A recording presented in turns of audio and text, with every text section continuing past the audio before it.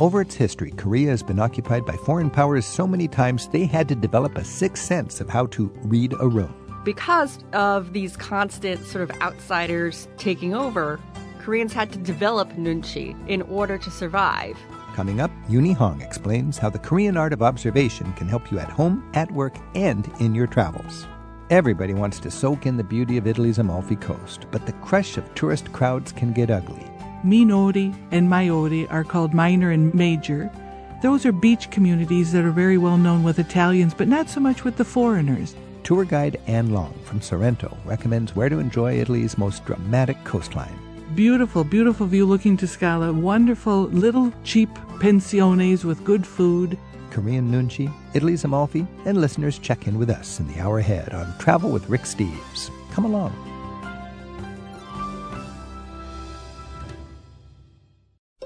For 5,000 years, Korea has been doing something that might make our lives better. Uni Hong joins us in a bit to introduce us to the time-honored Korean art of nunchi. Uni believes it's helped propel South Korea into an ultra-modern and prosperous country. We'll learn how it can be an antidote to our culture of self-promotion on today's Travel with Rick Steves. We'll also check in with listener travel reports and feedback about what you hear on the show at 877-333-RICK. But first, when you dream of a change of scenery, I'll bet it looks a lot like the Amalfi Coast of Italy. It's famous for the scent of lemon trees and breathtaking ocean views from a white-knuckle highway high above the jagged slopes of the Sorrentine Peninsula. Anne Long grew up in small-town Illinois and fell in love with an Italian from Sorrento, and she's made that area her home ever since. She joins us for an insider's view for exploring the Amalfi area and nearby without being at the mercy of an endless crowd of fellow sightseers. Anne, welcome. Thank you very much. I'm glad to be here, Rick. Now, Anne, you live in the Amalfi Coast. Yes. Have you noticed, how does it deal with the congestion? I mean, everybody's wild about the Amalfi Coast. Everyone wants to see it. It's one of the main things when you're coming down to my area. Pompeii and the Amalfi Coast are two big stops. Well, you know, when I think about it, of all the places I could stay with a tour group, Sorrento, you could spend a lot of nights there, I think, because from that home base you can see Capri, you can see Pompeii. Naples, you can see Pompeii, and of course you can make that excursion down the Amalfi Coast. That's right. Now, everybody wants to go to the famous places on the Amalfi, the town of Amalfi, Positano, Ravello, but there must be another dimension because even parking your car is like impossible in Amalfi. It's become impossible. It really has become impossible. And those seems to be the cities that are more advertised to the American market, that they're familiar with the name. But there's so many pretty places between those cities and past. Okay. And you're following the same drive, and you're even extending it, even as far as Salerno. So there is that drive. It's the Highway 101, yes, kind of. That's exactly right. It is a narrow road with a lot of buses. I remember they had a situation, what was the deal? One day everybody would go north and the other day everybody go south, or what is that? They tried with smaller buses that now you can't go with anything longer than a certain thing so that they could pass correctly. Then they got to the alternative license plates. Then they got to the permits that they'd have to apply for a permit. And now it's one way. Buses can go down, but they have to come back a different way. They can't come back the same way. Oh, I didn't know that. Yes. Okay, so it is north to south. And then you can go back inland. Yeah, go over the top and come back on the tollway from Salerno. Okay.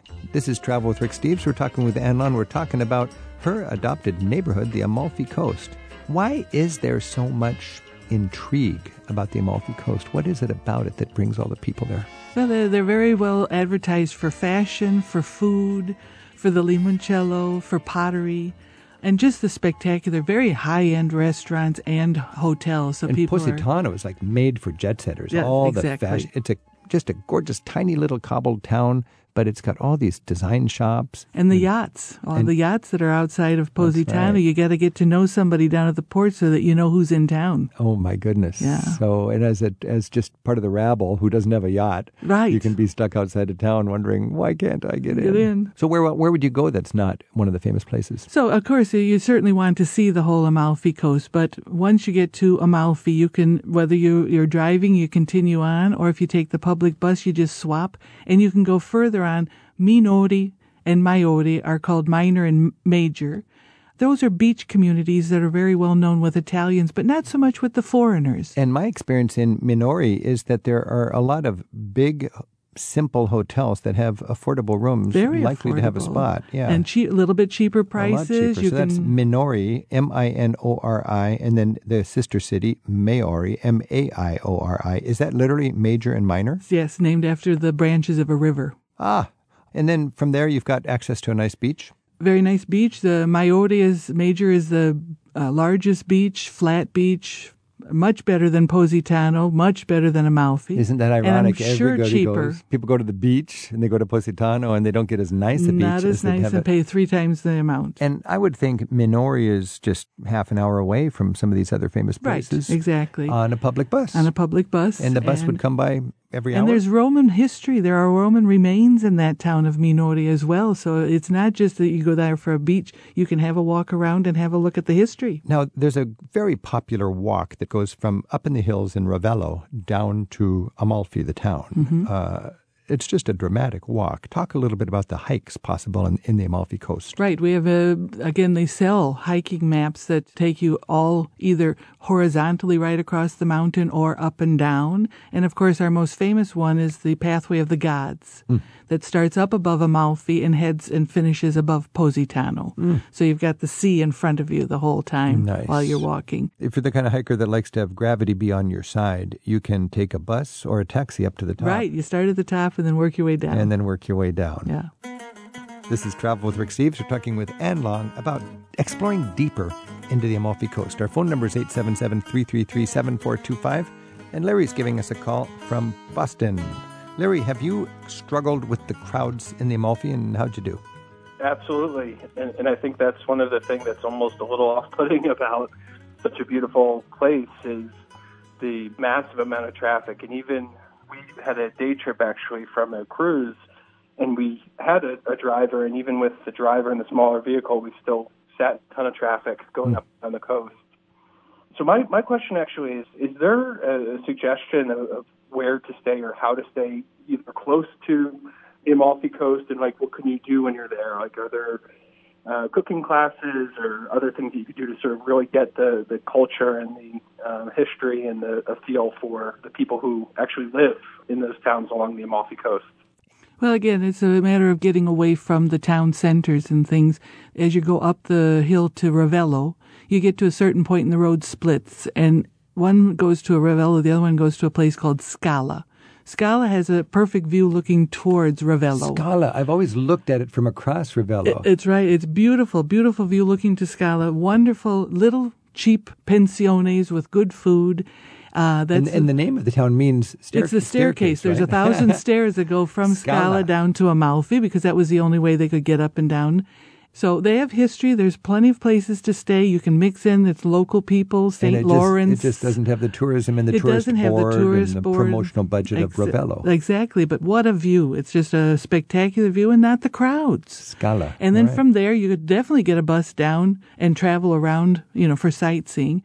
We have Vietri sul Mare, which is at the end of the Amalfi Coast. That's where the pottery industry is based. So you got pottery, and can you go to an actual... Oh, there's tons of stores there. It's just one store after another, one factory after another, producing the pottery, most of the pottery that's sold on the coast. Now, I would imagine some of these places are designed for tour buses to stop, but an individual in a car, could they stop? And not even tour buses, because they're all going on the Amalfi Coast. Nobody bothers. They'll buy the pottery in Amalfi. They won't bother going to Vietri. Oh, okay. Because it's not really adapted for buses. Oh, okay. And then when you're down in that Salerno, is the big city down by the ruins of Paestum. Yes. So some of the best Greek ruins anywhere are an hour's drive from the Amalfi Coast near Salerno. Down in Salerno, you've got these buffalo farms where they make the mozzarella. Yeah, and Salerno is also getting some cruise ships in. So they've picked the city up. They've cleaned it up. Quite a right. It was just a port city. Down and dirty port city before. No, it's becoming quite a nice little place. All right. Larry, thanks for your call. Thank you. Happy travels. Anne Long's our guide to enjoying her home base of Sorrento and the Amalfi Coast right now on Travel with Rick Steves. Neil's calling from Bayside in Wisconsin. Neil, what have you been thinking about the Amalfi Coast? Well, we're thinking about taking several generations, my wife and I, our son, and then our other son and daughter-in-law, and the new Bambino. So we've made a few trips to Italy in the past, but never south of Rome and never with a 9-month-old. So we have a couple of weeks, and we're planning to spend them in the Amalfi Coast area. So it sounds, from what I'm hearing, that Sorrento would be a good base, but should we base there for both weeks, or should we, is a week there and a week somewhere else a good choice? And what would some of the lodging options be? I know some countries get a little funny about some of the non-hotel options. What's Italy's position on that? And Well, you've got a lot of different options. I think Sorrento is a very good base with the availability of public transportation to get you to lots of different sites. If you're on the Amalfi Coast, you're going to be on the Amalfi Coast traveling along it, but it's very hard to get out of there in order to travel to places like Pompeii, Capri. It's just a little extra effort. So Sorrento is more Sorrento's efficient more that way. efficient for moving around. But if you want to relax for a week and just do little half-day trips here and there, maybe special ice creams, the views. It also depends on whether you're renting a car, you're with public transportation, with a baby. It definitely gets very hard when you're trying to get a young baby on public transportation. Be careful. We went to southern Italy when our kids were little tiny kids, and it was stressful. It was hard. It's hot. It's crowded. It's not comfortable, and you want to think about that carefully, Neil. I agree with Anne. You could get a place that's comfortable for the family in Sorrento. Use that as a springboard. You could all go out to the island of Capri. With 4 people, I would hire a guide and have that guide meet you at Capri and be in your service for half a day. But the boat ride's just 30 or 40 minutes. It's a delight. And then what I would do with 4 of you is I'd hire a private taxi for the day to do the Amalfi Coast stops, because when you hire a car with a driver, they can drop you in the town that has all sorts of congestion and no parking and meet you an hour later or whenever you decide you want to meet. And that lets you enjoy without the headache of parking and your kids waiting for you and all that. So I think if I had a family of 4 or 3 generations, I would do the touristy thing. I would stay 1 week in Positano. I'd book a place in Positano and be a low-end jet setter. And then I would use Sorrento for my base to explore. You live just a few minutes from Sorrento, and what I've been impressed by are the public beaches that the tourists don't go to that are just great beaches a little bit north of Sorrento. Right. Oh, this one that's not far from where I live. Anybody, all the yachts stop It's there the to go, coolest right? scene. Because there's nobody there to bother them. And you go there and you rent your own little cabana or whatever, Right. and you've got your access to showers, and you're part of the local community going to enjoy the beach, just That's like right. any town that has a beach, and the parents take their kids there. Hey, Neil, thanks so much for the call. Thank you. And Anne Long, thank you for helping us. You live there. You've lived there for decades. And Come you and know the visit me ins and outs. whenever you want. Our arms are open. We'll enjoy a big, warm, and lemony welcome That's when we right. go to all the charms of Italy south of Naples. Gelato and limoncello for everyone. You're tempting me. Grazie. Prego. Oh, I can still see the flowers blooming around her where we met on the Isle of Capri. It's a type of sixth sense she says is shared by Sherlock Holmes, Steve Jobs, and maybe even your cat. Uni Hong explains how the power of Nunchi can help you too. Next on Travel with Rick Steves. من تورج هستم و با ریک استیو سفر میکنم. I'm Turaj. This is Farsi for I'm traveling with Rick Steves. من تورج هستم و با ریک استیو سفر میکنم. Uni Hong says Koreans have a superpower, a sixth sense for winning friends and influencing people. It's called Nunchi. It's a subtle art of gauging people's thoughts and feelings in order to build harmony and connection. This is a tradition of Korean emotional intelligence, and it goes back more than 5,000 years. Uni was last with us on Travel with Rick Steves to talk about the birth of Korean cool. Now she's back to take us deeper into what it means to be Korean and to explore traditions that she found, traditions that can help us all when we connect with people in our travels. Her latest book is called The Power of Nunchi, The Korean Secret to Happiness and Success. Uni, thanks so much for being back with us. Always happy to talk to you, Rick. So Nunchi, it's literally eye measure, I guess, in the Korean language. What is it, just in a nutshell? Sure, it is the art of taking the room temperature, basically reading the room. And you do that by assessing the whole atmosphere in the room and not just the individuals in it. And you do this by sort of reading people's thoughts and feelings with the purpose of getting along with people and creating an overall atmosphere of harmony in the room. So it's dealing with a group of people rather than one-on-one? Right. I would say the main difference between nunchi and just generally being observant, well, there's two of them, I would say. The first big difference is, the atmosphere on the whole, the idea of the whole being more than the sum of the people in the room. Is that related to feng shui? Yeah, that's a really good way of putting it. It's the feng shui of the room. With people instead of furniture. With people, yes, exactly. Like who's in the room, who's the oldest, who's the youngest, what does their relationship to each other seem to be? Do they look like there's just been a tense moment, or are they laughing at something? And you wrote, Uni, in your book that nunchi is perhaps the most important skill you'll ever learn, a skill that gets to the core of being human. Wow, that's quite a statement. Well, I don't think it's an exaggeration either because, Aristotle, he's not Korean, but he said that humans are by definition social animals. It's what makes us different from other animals is that we literally need other humans to survive, right? The reason the polis exists, Plato even talked about this, it's not because we enjoy each other's company. It's because the city or the town is the smallest unit of people who can actually survive. It's literally based on human survival. So nunchi, in turn, is a way of surviving with other people. In fact, there's a Korean expression, half of social life is nunchi. So that's 50% is a lot. So I don't think that's, I think it's very fair to say that it's the most important skill perhaps that you'll ever learn. And you called it the guiding principle of Korean life. Now, why Korea? Is it uniquely applicable to Korea? Is there a reason it's more predominant or important in Korea? Or does it work equally well in any society? It's just other societies don't appreciate it so much. Sure. I mean, when I describe nunchi to people, no matter what culture the person's from, they will recognize something analogous in their own culture. But what makes nunchi Korean has to do with Korean history. In the approximately 5,000 years of Korean history, the country has supposedly been invaded 800 times. I don't know if that's accurate, but they actually say, the only country that's been invaded more times is Scotland.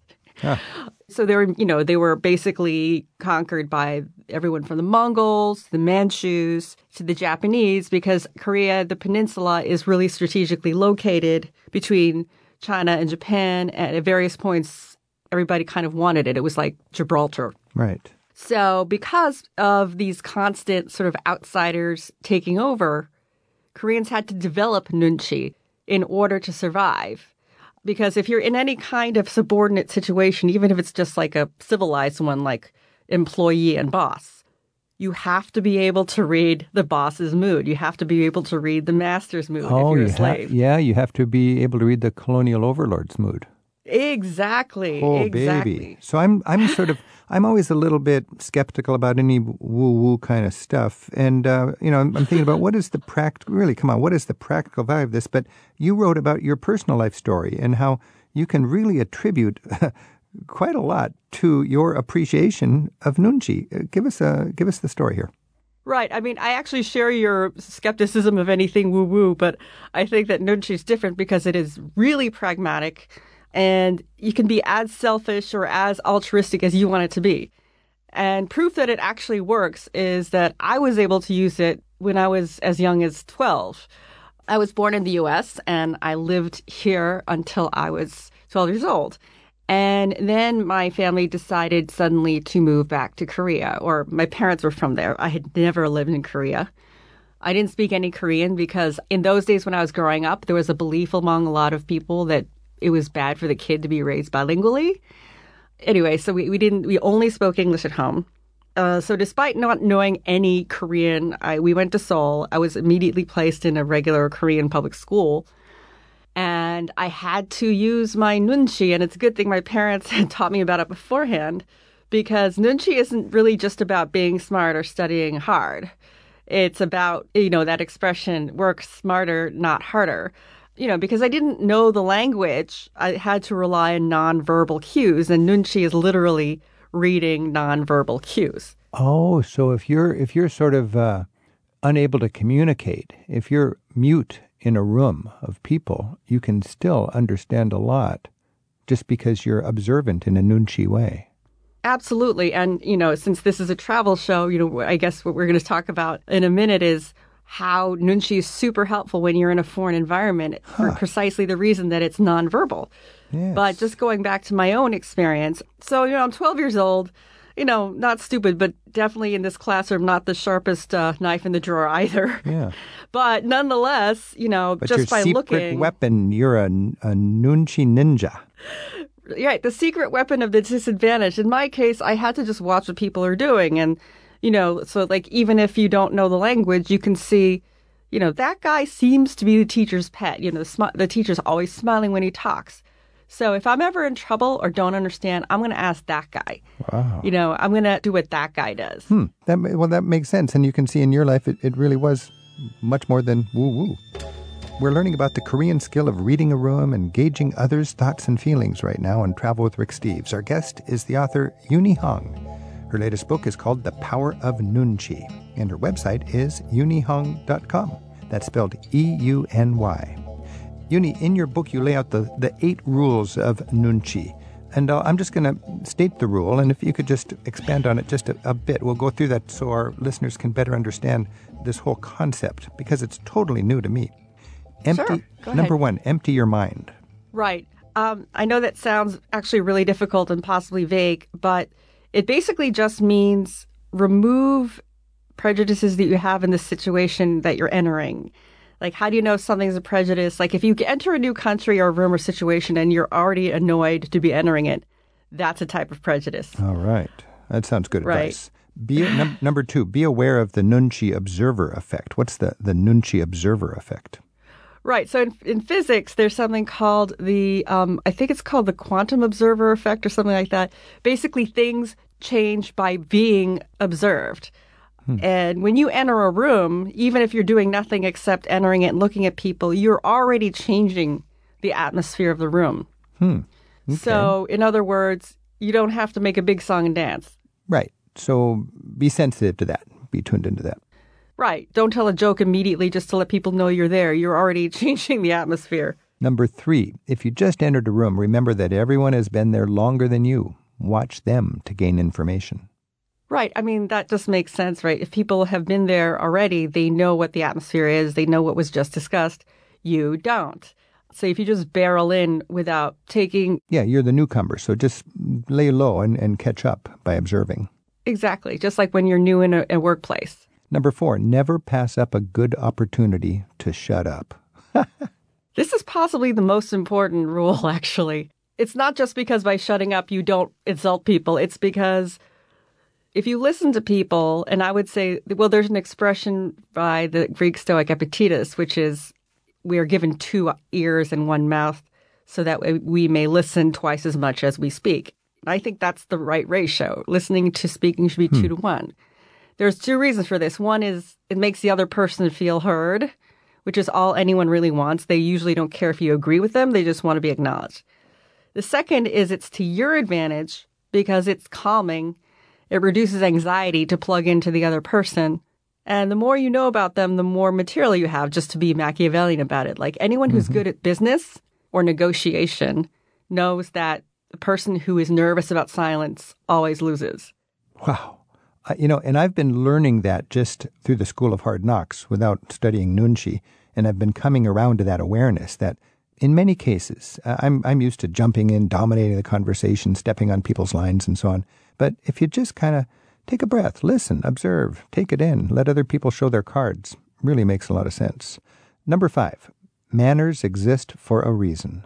Right. I would say, in 21st century modern life, people think that manners are not necessary and that they're just some patriarchal holdover that's designed for the upper class to make the lower class feel bad. This is not true at all. Manners exist because it makes other people around you feel comfortable. And so basic manners or even table manners are a good way to start off using Nunchi. So let's say that bread plates usually on the left, in America. Let's say you just got to be you and you want the bread plate that's at your right. Okay, great. That means the other person hasn't got a bread plate. So, how is that you being you? That could be related to rituals exist for a reason also. Absolutely, yes. Absolutely, yes. Like you write how the exchange of business cards is a ritual in Korea, and it's there for a reason. Exactly. I mean, people are like, why do you still have cards in the 21st century? And why do you spend 10 seconds looking at the card when you get it? It's all about creating that beat, that extra pause, so that everyone can evaluate each other. Number 6, read between the lines. Right. Everyone thinks they know what that means, but you can only do that if you're actually paying attention. And most people just give lip service to that advice because everyone, in an argument will end up saying at some point, I'm not a mind reader. Why didn't you tell me? That's not really a nice thing to say. You're accusing the person of lying or concealing things when in fact they're probably just afraid to talk to you or they don't know what they're feeling. So it is your job actually to read their mind or at least try to read nonverbal cues. So recognize people don't always say what they're thinking. Yeah, and that's actually their right. Right. And if you're thoughtful and if you realize that's part of the whole style of talking, it gives you an advantage. Number 7, causing unintentional harm can be as bad as intentional harm. Yeah, this is probably one of the more controversial things I say in the book because, people think that they should get half credit if they do something, but they didn't mean to do it. I mean, from a moral point of view, absolutely. Intention matters a lot, and, you shouldn't be penalized if it just goes bad. Practically speaking, a lot of times the damage you create is equal to whether you intended to harm people or not. And, blackface Halloween costumes are a really good example of that. Even if you genuinely thought it was a joke, the other person got hurt. So unintentional is it's harm nevertheless. And because it was unintentional, it really means you were not very thoughtful about it in most cases. Right. And it hurts you as much as them. So it's to your disadvantage. And finally, number 8, be nimble, be quick. Right. So as I mentioned, speed is really important to nunchi. And in fact, in Korea, if you are skilled at nunchi, they don't say this person has good nunchi. They say this person has quick nunchi because adaptability is important. You don't just read the room. You have to take into account any changes in the room. Wow. This really is like a new way it shines a new light on interaction with people and connecting and just being out there as part of the social scene. Yoonhee Hong moved with her family from Chicago to South Korea at the age of 12. She credits the skills of nunchi with helping her to get to the top of her class within a year of moving to Seoul, even before she became fluent in Korean. Yoonhee believes this Korean art of building trust by gauging other people's thoughts and feelings is an important skill that may also be a key to happiness. Her book is called The Power of Nunchi, and she's our guest right now on Travel with Rick Steves. Yoonhee, this is a travel show, and connecting with people is fundamental to good travel. Let's cap this discussion with an example of how nunchi-deficient travelers might really lose something and how somebody who's tuned into nunchi can travel better. Right. Well, what's the number one mistake that travelers make? It's that they assume that everyone is like them. If you're traveling, you don't have to learn everything about that specific culture. I mean, it's great if you do, but what's important is that you pay attention when you get there. And I'll give you a really sort of alarming example. Like something like 15 years ago, I don't know if you remember this, in New York City, there was a Danish tourist who left her baby in a stroller on a sidewalk in the East Village, or the Lower East Side, rather, and while she was eating in the restaurant inside. So the baby was unattended, sitting in a stroller that was just next to, like, a lamppost. Mm-hmm. So somebody obviously called the police, and the police arrested the woman, and the child just temporarily was taken into Child Protective Services. And she said, and the Danish consulate said, in Denmark, it is normal to leave the child outside a restaurant because they should get fresh air. And why do they want to be, indoors where everyone's drinking or whatever? And the police commissioner of New York said, it's not our concern what's customary in Denmark. So in other words, this is not how we do it where I am. Does not fly anywhere. I mean, in an extreme example, you could literally lose your child. I mean, she eventually got it back after 3 days. So that was bad nunchi on that Dane's part. Terrible, terrible. But, in smaller ways, why would you want to have bad nunchi? I mean, maybe you won't lose your child, but people you ask directions from might not give you directions. Clerks who would otherwise help you might not help you. I used to live in France, and that's a complaint a lot of Americans have, is that French people are rude. But if I prod them, I'm like, okay, I know what happened here. You didn't say bonjour or even hello. That's a perfect example of applying nunchi in a. We're so Eurocentric, and everybody knows in France you got these complexities and so on. But if you just stand at the edge of the room and observe for a little while, then you'll be not fighting the norm, but going with the cultural flow. Yes, exactly. And like the number one enemy of nunchi is arrogance, and that is what makes the difference between an enjoyable holiday and a non-enjoyable holiday is your own attitude. So, Uni, is this something in your daily walk? You're on vacation, traveling in a foreign land, you're going to work, and you want to just be an effective part of the team. Is this something that just becomes like breathing, just without even thinking? Or is this something you've got to remember and remind yourself, okay, nunchi, let's do it the right way? Yeah, some people are definitely naturally good at it. For me, it's something I have to switch on, actually. I would say I wasn't really born with very good natural nunchi. I have to, it's just sort of like any kind of habituated behavior. Like if somebody has anger management training or something, it's the same thing. They can manage it, but they have to remember to manage it. Uni Hong, thank you so much. This is fun to get an insight into the Korean secret to happiness and success, the power of nunchi, and how we can apply that at home and abroad. Thank you so much. In universal understanding.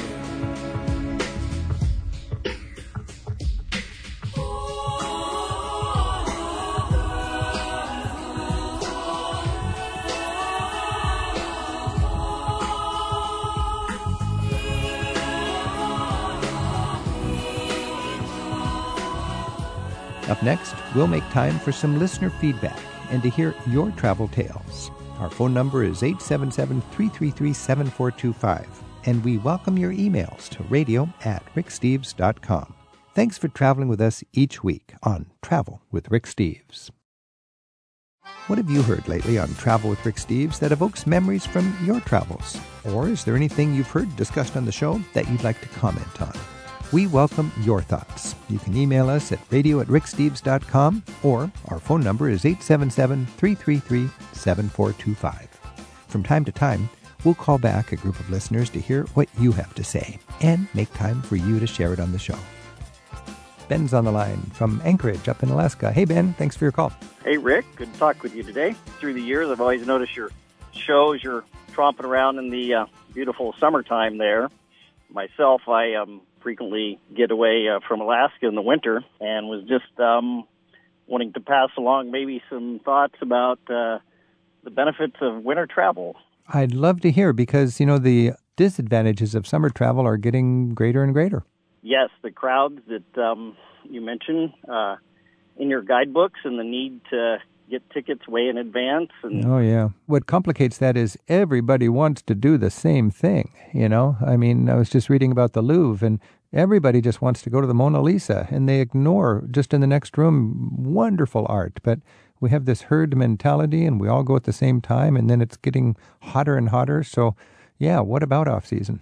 It's definitely, we all have those things on our bucket list. For me, one of the things was to see Picasso's Guernica. Oh, yeah. Incredible painting. But, the advantage in the wintertime, I made a January trip, and I'm there in the Sofia Reina in Madrid in the morning, and I had the room all to myself and 2 security guards. So now that is a beautiful thing right there. Imagine being all alone with Guernica, and you've got the security guards there making sure you don't walk off with it, although it'd be kind of big to put in your rucksack. But it's just you and that masterpiece. And just the thought of being in Madrid where you need a coat when people are eating inside instead of outside. I love being inside in these amazing bars and pubs and restaurants and cafes in Madrid. And if you're there in the summer, you're outside and it's hot.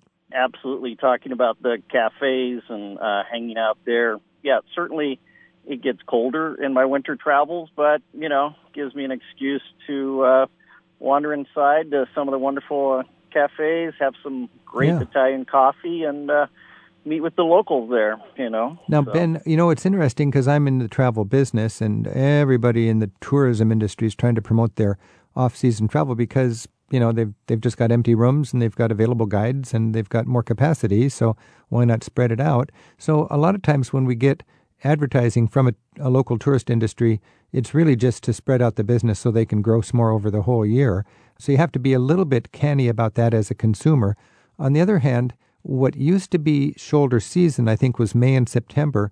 It honestly is April and October now. So when people are thinking about shoulder season, decent weather but less crowds, more relaxed. It used to be May and September. Now I would think May and September are better called peak season. And in general, you want to go farther away on that bell-shaped curve and consider April and October good shoulder season months. And beyond that, dead of winter is just fine in big cities because all the cultural stuff is going full steam.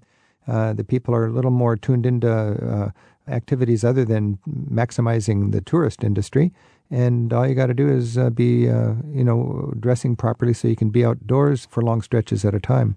Yeah, absolutely. I was made a trek to Munich over Halloween a couple years ago. It was right after, Oktoberfest, and all the crowds and the visitors had cleared out pretty much, and went to the Victuallen Markt. And it was all locals with their families, and it was a great experience, and it was just incredible. That's the reality. In the summer, they cater to the tourist. In the winter, they cater more to the locals, and it's more of a local scene. I remember when we filmed our Christmas special for public television, I had to buy a whole new wardrobe for, working outdoors in the winter. And I loved just dressing up warm, having warmer shoes, warmer coat, sweater, mittens, hat. It's really important if you're thinking of going in the winter to remember you're not going from the car into the movie theater or from the car into the mall or from the car to your office or home. You're on the street for hours at a time sightseeing. So you really want to be able to layer it, and you really want warm shoes and mitts and a good hat. Absolutely. You hit on one key thing there. Certainly Alaskans learn up here that it's about layering, and like other places, we like to say, there's no bad weather, just bad gear. That's so true. Ben, thanks so much for your call, and we'll consider off-season travel. Thank you. Yeah, you bet. Take care. Ethan's calling in from Oakland in California. Ethan, thanks for your call. Hi, Rick. I've been reading your guidebooks for more years than I can remember. Thanks for taking my call. You're welcome. I've been writing them for more years than I can remember. I was inspired to contact you after an episode of your radio show where you talked about Hungary recently. I went to Hungary about 5 years ago with my husband, and we stayed in a B&B, and it was run by a gay man. And while we were there, he told us not to touch in public. And then he said most people from Budapest, it would be fine, but you never know who's going to be there from the country. And so we had hoped to come back and go visit the wine country of Hungary someday. But after his comments about not being sure it would go over well, we didn't really want to visit a country that didn't welcome us. Right. So recently on the call, you had two guides from Hungary, and you were reassuring people that despite the last 5 years of Orban and the intensification of the conservative values there, that really it was affecting only the locals and not the tourists. Mm-hmm. And I just wanted to say that there are some tourists it really does affect. 5 years ago in Budapest, we were encouraged not to hold hands. And that's nowadays, it seems even more worrisome. Poland as well. Poland also, yeah. Oh, that's such a good reminder, and thank you for catching us on that. I think my Hungarian guides, they wanted to be positive, and they don't like to think of their country as homophobic, but we've got this really troubling rise of right-wing autocracy and fear-mongering politicians, and we see it in Hungary, we see it in Turkey, we see it in Russia, we see it in Poland, and in each of these cases, just the flat-out safety of being gay on the street has been threatened, hasn't it? Yeah, you never know who's around the corner. Truthfully, even in San Francisco where we live, we were called out once. Yeah. But apparently it goes a lot worse than being called out if you're unlucky in some countries. Well, think of the difference in extremeness or accepting or whatever between urban outlook and countryside outlook in any society. And it's the same in Hungary. Well. If it was this way in the United States, it would be the same way between Budapest and the countryside. And, Moscow and St. Petersburg in Russia, there you'd have an example of the most cosmopolitan, inclusive people that are comfortable with diversity. But you get out into the countryside where everybody's the same, And then if somebody's different, it's much more of a threat to those people. So that's good advice. Now, you were in Hungary 5 years ago and then recently, or what? No, we had wanted to come back do a wine tour of the country, but we decided, we could come back, but we'd kind of have to act like we were brothers rather than well, what is a couple. Ethan, that's an interesting question, because for you, I would imagine if you're gay, you just, as a matter of principle, don't want to hide it. But are you ever pragmatic and you just say, okay, we got to be, pretend like we're not gay here? Do you put up with that, or do you just, as a matter of principle, say, hell no? I think in this case, it's when you're taking a vacation, you want it to feel like a vacation. So sometimes you want to stand on principle. Right. But really on a vacation, you just want to relax and enjoy yourself and not have to be looking over your shoulder. So there's gay-friendly places, and there's gay unfriendly places. I can imagine that. Europe has changed so much, and America as well, over the last 20 years for this. Yeah. But some parts are a little more recalcitrant than others. I think 10 or 20 years ago, people would say, okay, you got to go to Barcelona, or you got to go to this Greek island, or something like that. Are we beyond that now?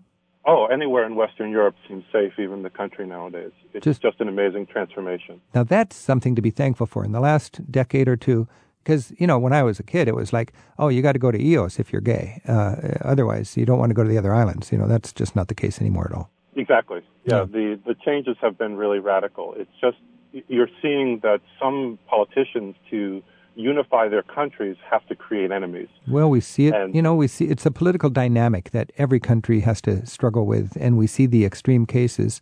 When we consider traveling in Europe, it would be Poland, Hungary, Turkey, and Russia, wouldn't it? Exactly. Those are all tougher countries. Yeah. All right, Ethan. Well, carry on. Happy travels. Thank you. Thanks. Thank you. You too. Bye. Bye. We're checking in with our traveling listeners and hearing what you have to say about some of the things you've heard on recent editions of Travel with Rick Steves. We're at 877-333-RICK, and by email it's radio@ricksteves.com. Not long ago on Travel with Rick Steves, a few of our listeners told us what they like most about the cities they call home. While talking with a Canadian listener from Toronto, I commented that I'll never quite understand how cold, windy locales like Saskatoon or Edmonton, could attract people to move there. I'm thankful that my own Norwegian ancestors eventually resettled from Edmonton to the usually milder climate of Seattle. A listener named Molly wrote us from Winnipeg to explain what I'm missing about living in one of the prairie provinces. Here's what Molly wrote. I recently heard your show with several folks calling in to give their tips on Toronto. You asked one of them about other Canadian cities, including Edmonton. The caller had never been to Edmonton, but the two of you puzzled over what there could possibly be in Edmonton to see. I'm not an Edmontonian, but I've visited several times in summer, fall, and winter. Yes, I've been to the mall, but I've also been to many excellent neighborhoods, enjoying great bakeries, restaurants, and bars. I've had great fun at farmers markets, walking through the river valley, and at hockey games. Sure, it probably isn't on the top of everyone's list, but Edmonton has some real highlights. Highlights like green onion cakes, vintage trolley trips over the high-level bridge, and world-renowned folk and fringe festivals. I'm a Winnipegger, so I know how much everyone loves to malign the Canadian prairie cities, and I felt I should say something in Edmonton's defense. Thanks, Molly. Not far from Molly, Fran contacted us from Minneapolis with this email in defense of her northern metropolis. Fran wrote, I thought I would just get you started on a few things, as I've lived here in Minneapolis for 10 years. The Skyway covers 69 downtown blocks. You don't have to walk on the slippery sidewalks in the winter. The first bridge over the Mississippi River is the Hennepin Avenue Bridge. St. Anthony Falls is the only real waterfall on the Mississippi. In the summer, tubing with a cooler of beer on the rivers is a must. There are 20 lakes in the city, so in the summer you can walk, bike, and skate on nearly 30 miles of asphalt trails in the city. In the winter, ice sailing and ice skating is available on the lakes if you're not busy with night skiing. They convert the golf courses into cross-country skiing with pie shops on the trails. Oh, and it also has the most golfers per capita in the United States. Our Symphony has one of the most acoustically correct halls anywhere, and at the stadium, they don't do tailgating in the parking lot. You tailgate in the shelter of parking garages. Then there's the legacy of the rock god Prince and great comedy. I do hope the facts will drive your curiosity and that you'll visit the beautiful city, my hometown of Minneapolis. Okay, Fran, I got it. Sounds interesting. Thanks for your email. Corey's calling from Tallahassee in Florida. Thanks for the call, Corey. Hi, Rick. So about a year ago, or almost a year ago, my wife and I went on a honeymoon vacation to Europe, and we did some Rick do's and Rick don'ts. Oh, good. Tell me the Rick do's and the Rick don'ts. So we went from northern Europe to southern Europe, and so one of the don'ts was we went to northern Europe to go to one of those resort hotels to try and see the Northern Lights. Mm-hmm. So we were in a bit of a corner, and we went in knowing that, and we had some fun. And I think I would do it again, but I don't think I would go back again. So that was going to an Arctic resort hotel to see the Northern Lights. Yeah. Okay, that's way up in Lapland. In what country? Finland. In Finland. Okay, so that was probably not a recommendation. Yeah. Now, what's the Arctic resort hotel like? Is it, because I've seen those ones made out of ice, Yeah. So this was a permanent one, so they're year round, and doesn't melt. They had different options. You could stay in like little lodges, or for more money, you could stay in. They had little glass domes, like little glass igloo domes. Ooh. So it was nice. You get to lay on a bed on your back and watch the stars. We saw a lot of shooting stars, but we didn't get to see any northern lights. So people hope to see the Northern Light through those domes. Yeah. I was just in Iceland, and a lot of people were going to a lot of expense and a lot of trouble and a lot of investment of time to venture from Reykjavik to the north somehow to see these Northern Lights. And it was like fishing. You might come back with nothing. And, there's so many things that are a certainty that I just figured on a first trip when you've got important stuff to do, my little trick was just go to the museum about Northern Lights. And they've got all these big screens that show you the Northern Lights that you'd wait 5 years to see. And of course, it's cheating and it's not the real thing, but you don't risk spending a whole day and several $100s and coming home with nothing. Yeah. And, they had some nice activities for people to do during the day and stuff, and that was nice. Uh-huh. But again, it was a resort and they had you in a corner and everything cost money. Okay, so that was a Rick don't. What's another Rick don't? Oh, we probably did too much we were there for about 2 weeks and we did a lot of things. We went to several countries. Yeah, that's always a challenge. We Americans want to see it all, and I think you got to just kind of go patience. If you have a good time, you'll figure out a way to go back. So don't go needlessly slow, but don't snowball and try to see everything in one trip. Yeah. Okay, tell me about a Rick do. So we did go to southern Spain. We went to Sevilla, and we took our time and relaxed a little bit more in Sevilla, and we picked up a car and drove through the Pueblos Blancos. That was a ton of fun. I love it. But that's pretty windy driving. Those are like exciting roads, but they're thin and drop off on one side. Yes, and we were listening to flamenco music while we did it, and my wife's heart, I think, stopped for a little bit just from the flamenco music and the driving there. But I had fun. That's that I can almost envision that right now. I got to do that with the flamenco music cranked up next time I drive the windy roads between the route of the Pueblos Blancos, the road of the whitewashed villages, and these are hill towns way up in the mountains in the south of Spain. And we made our way down to the coast, and we stayed for a night, and then we took a day trip to Tangier. And that was just, it was very simple, but it was a lot of fun just because, Morocco is so different. Oh, and I always say, if you're going to Spain for 10 or 15 days and you have one day extra, go down to Tangier. It's the touristy tip of Morocco, but it'll be the most interesting day, arguably, of the whole trip.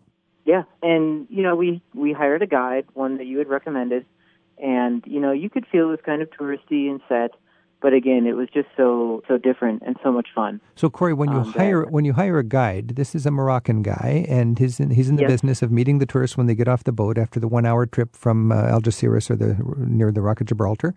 Do you feel like he's on? Of course, he wants to take you shopping and get a kickback, and if you buy a carpet, he's going to earn the equivalent of what his father might make in a whole month. So he's going to try to take you shopping. But did you feel like you had a friend that screened you from the other guides and helped you do what you wanted to do? Did he empower you? Oh, yeah. He was very accommodating. He seemed interested in what we wanted to do.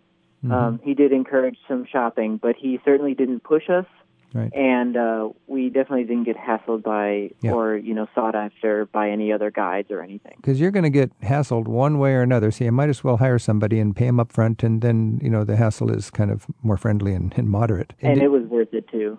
Oh, yeah. And because he knows how to take you into the little shops, and you can see the weavers, and you can see the leather dyers, and you can see all the artisans. It's like a cultural safari, isn't it? Yeah, and we got to go to a lot of places where they weren't very crowded. We got to go through some little places to the Casbah and stuff, and, it wasn't the big, crowded, touristy route. If we wanted to take a break and have a coffee, we could. And he was fine with that, and it was a lot of fun. Well, there you go, Corey. Those are some good lessons from your travels, both do's and don'ts. Thank you very much, Rick. Thank you. And call us again after you've had some more travel adventures. Happy travels. Sounds good. Thanks.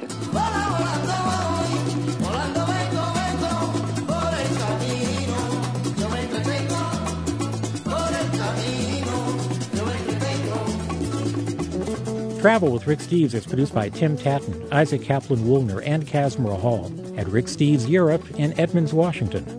Our website is managed by Andrew Wakeling and Amara Kipnikone. Our theme music is by Jerry Frank. Thanks to the Radio Foundation in New York City for their help this week. There's more at ricksteves.com/radio. Each year, Rick Steves tour guides take thousands of free-spirited travelers on escorted tours through Europe, one small group at a time. This year, you can choose from more than 40 different vacations in Europe's best destinations, from Ireland to Greece and practically everywhere in between. Begin your next trip at ricksteves.com.